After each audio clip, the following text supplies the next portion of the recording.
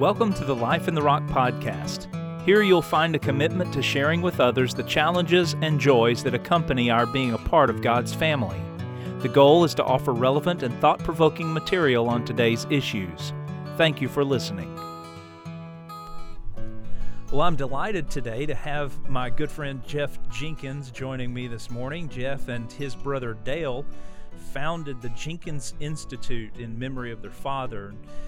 Through the Jenkins Institute, they encourage ministers around the world with seminars, books, podcasts, and numerous additional resources. And I would encourage you to visit their website at thejenkinsinstitute.com. Jeff has contributed to a number of books. He's the author of God's Plan for Unity, Thoughts from the Mound, and More Thoughts from the Mound. And I would encourage you to get a copy of each of these. You can do that by visiting thejenkinsinstitute.com. You'll find their store there where you can get these books. Now, Jeff is the preacher for the Louisville Church of Christ in the Dallas area. He's been serving that congregation for 16 years. And as a matter of fact, Jeff, this month, you're beginning your 17th year at Louisville. Is that right? That's right, Keith. Actually, this coming Sunday, we'll begin our 17th year of working together. We started the first Sunday in July in 2004. So it's been 16 great years. Been through a lot together, but great years. And it's great to be with you today. Thank you for having me on. I'm so glad that you're joining me. And I just want to know, how is life in Louisville right now? Well, probably not much different than it is in Little Rock. Everything seems to be running at a snail's pace, a lot Yes. slower.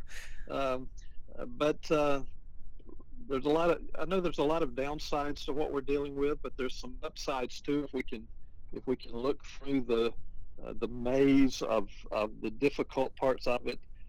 I think probably there have been some marriages that have been strengthened, and families have been made stronger, and some relationships have been helped because of time together that people have not been able to have or haven't thought that they could have had in the past. And so try to look for the good things as much as possible, and then try to help people who are going through difficulty.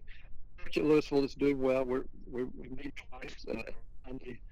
We may have kind of two services, kind of the same. The sermon is not the same, but kind of identical services, and have a lot of folks who are attending. We're doing our wearing masks and social distancing that we're supposed to do, and trying to protect each other and show our concern for one another. That's great. God has been good to us. Well, I wanted to talk with you about our communication.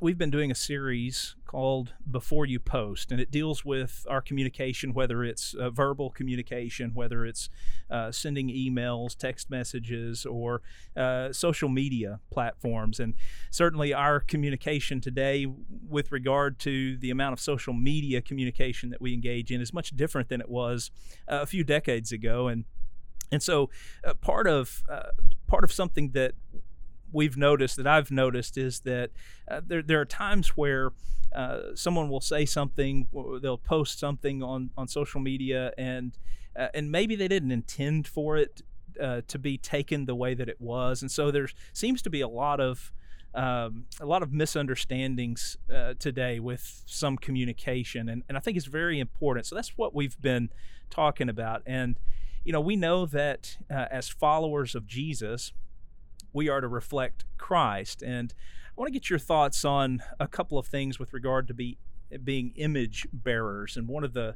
passages that comes to mind is from 2 Corinthians chapter 3, where Paul talks about Moses and having to put a veil over his face so that the Israelites wouldn't be overcome by the sight of the glory of God reflecting off of the face of Moses when he descended from Mount Sinai. And then Paul goes on there at the end of that chapter to talk about how we, with unveiled face, beholding the glory of the Lord, are being transformed into the same image from one degree of glory to another.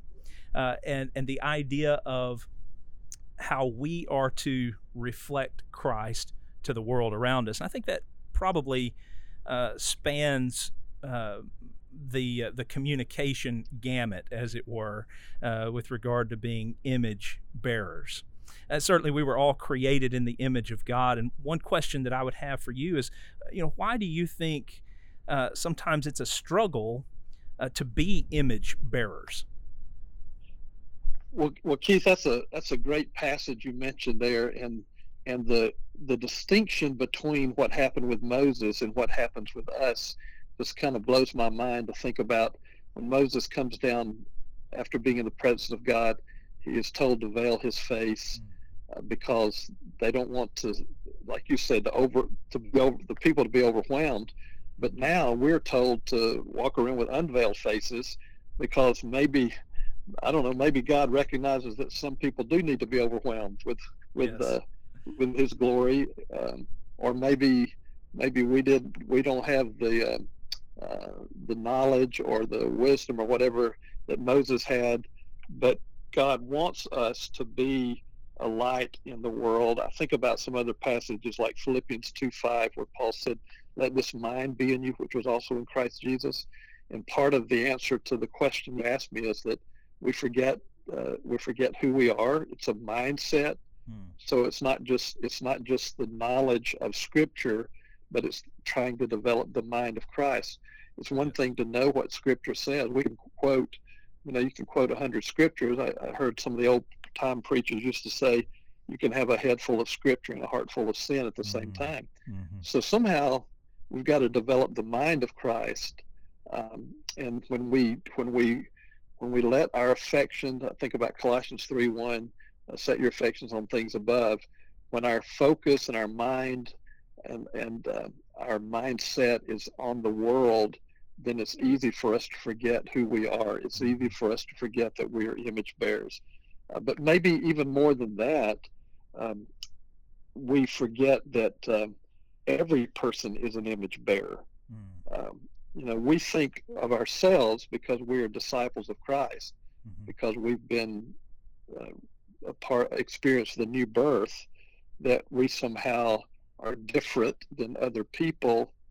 And there is a degree where that is true because we are trying to share the likeness of Christ.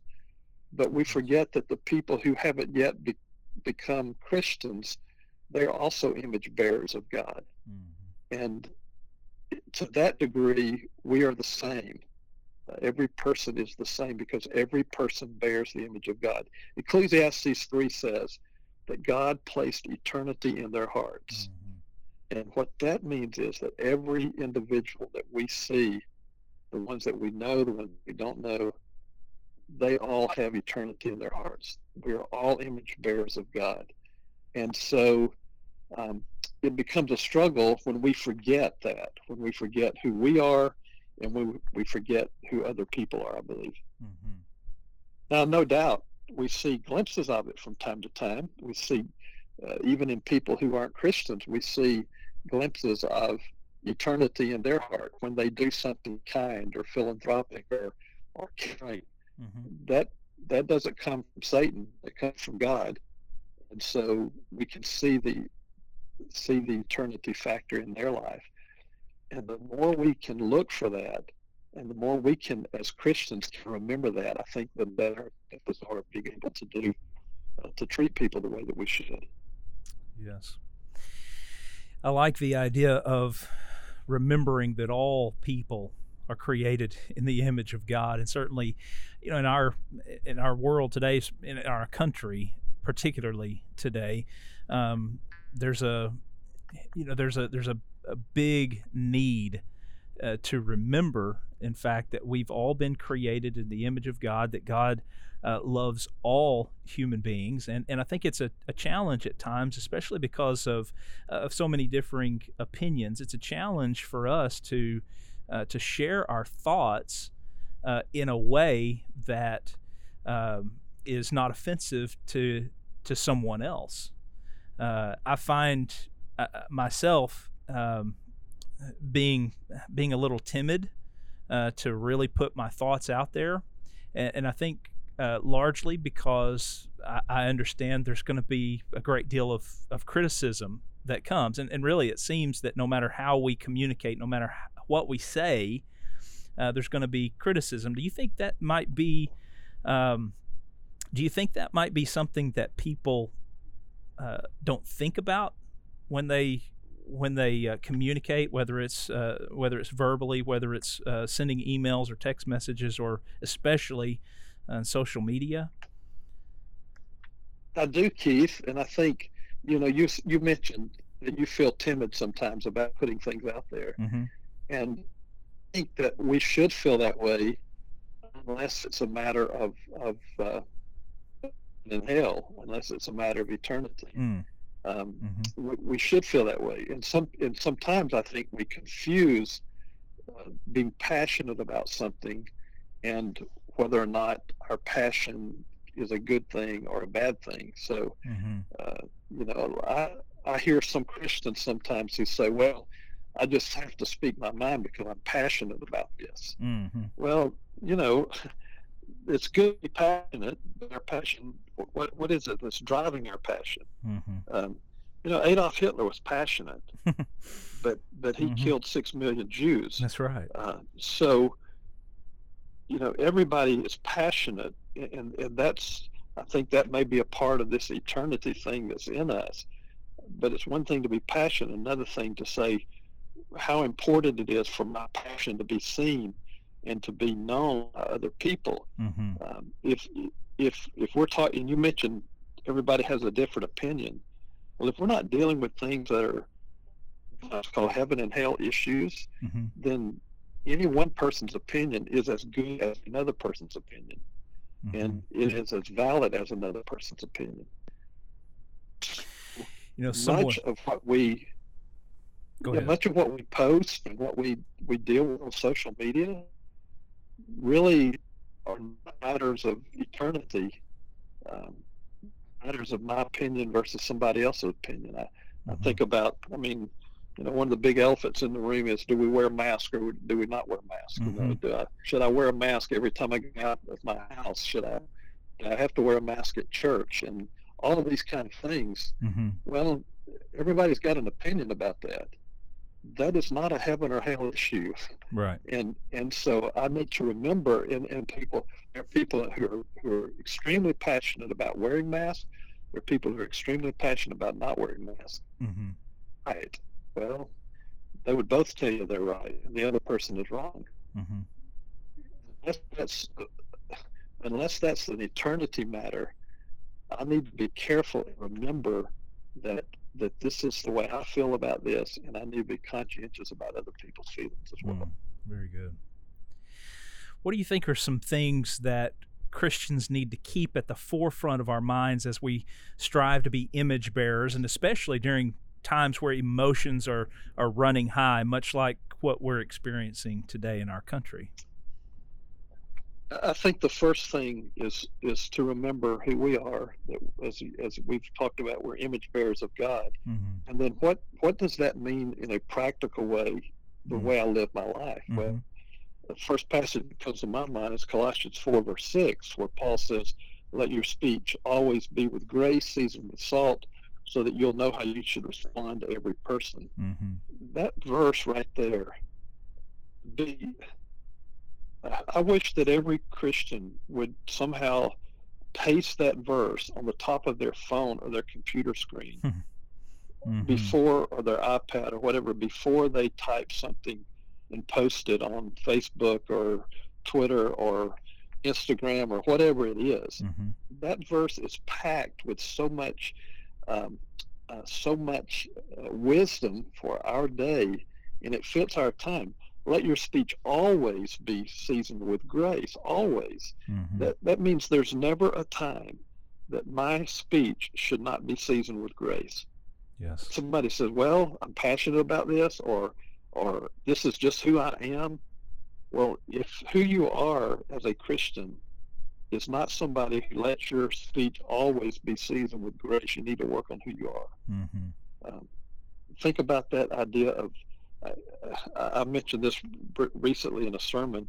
If Paul were writing this to the church at North Texas today, rather than to the Colossian church, I wonder if he wouldn't say, let your post always be seasoned with grace. Let what you write on social media always be seasoned with grace, or seasoned with salt, so that you will know, and then listen, so you will know how you should respond to every person. Much of what people write on social media or post is a reaction to what somebody else has said or done. And Paul said, you need to know how you should respond to every person. I looked up, one translation says this: when you talk, you should always be kind and pleasant, so you will be able to answer everyone in the way that you should.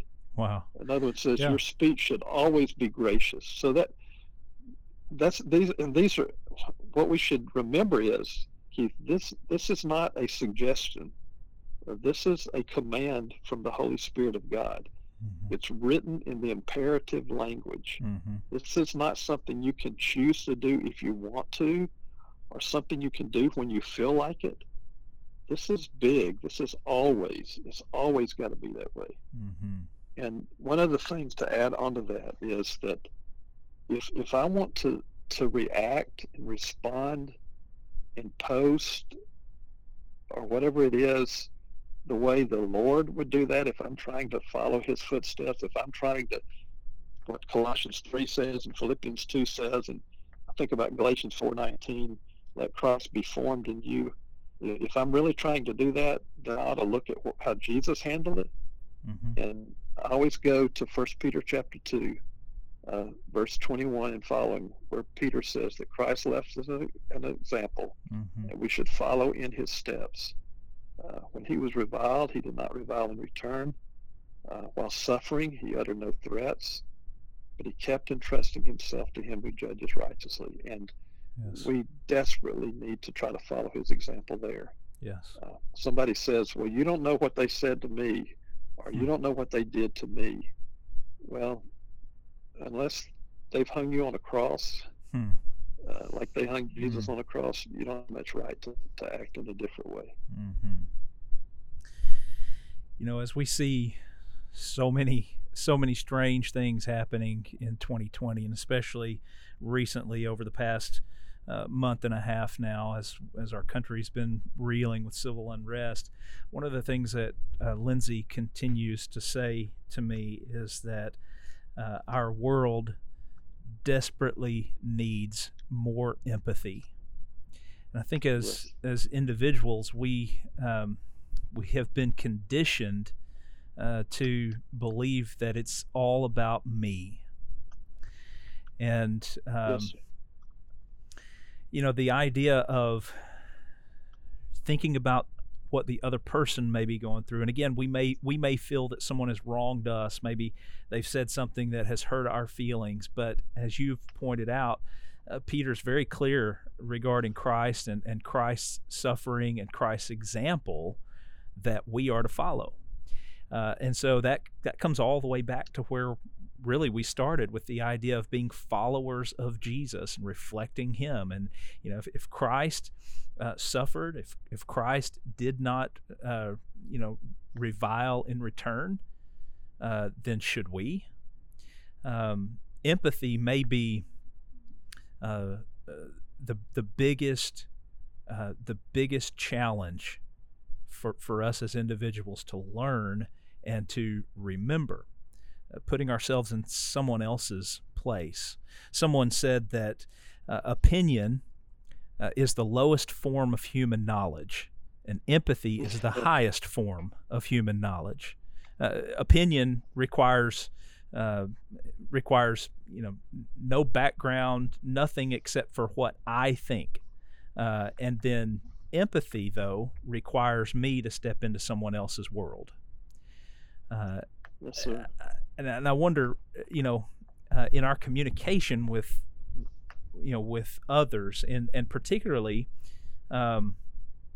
even hiding behind the keyboard, as it were, or the smartphone, as it were. I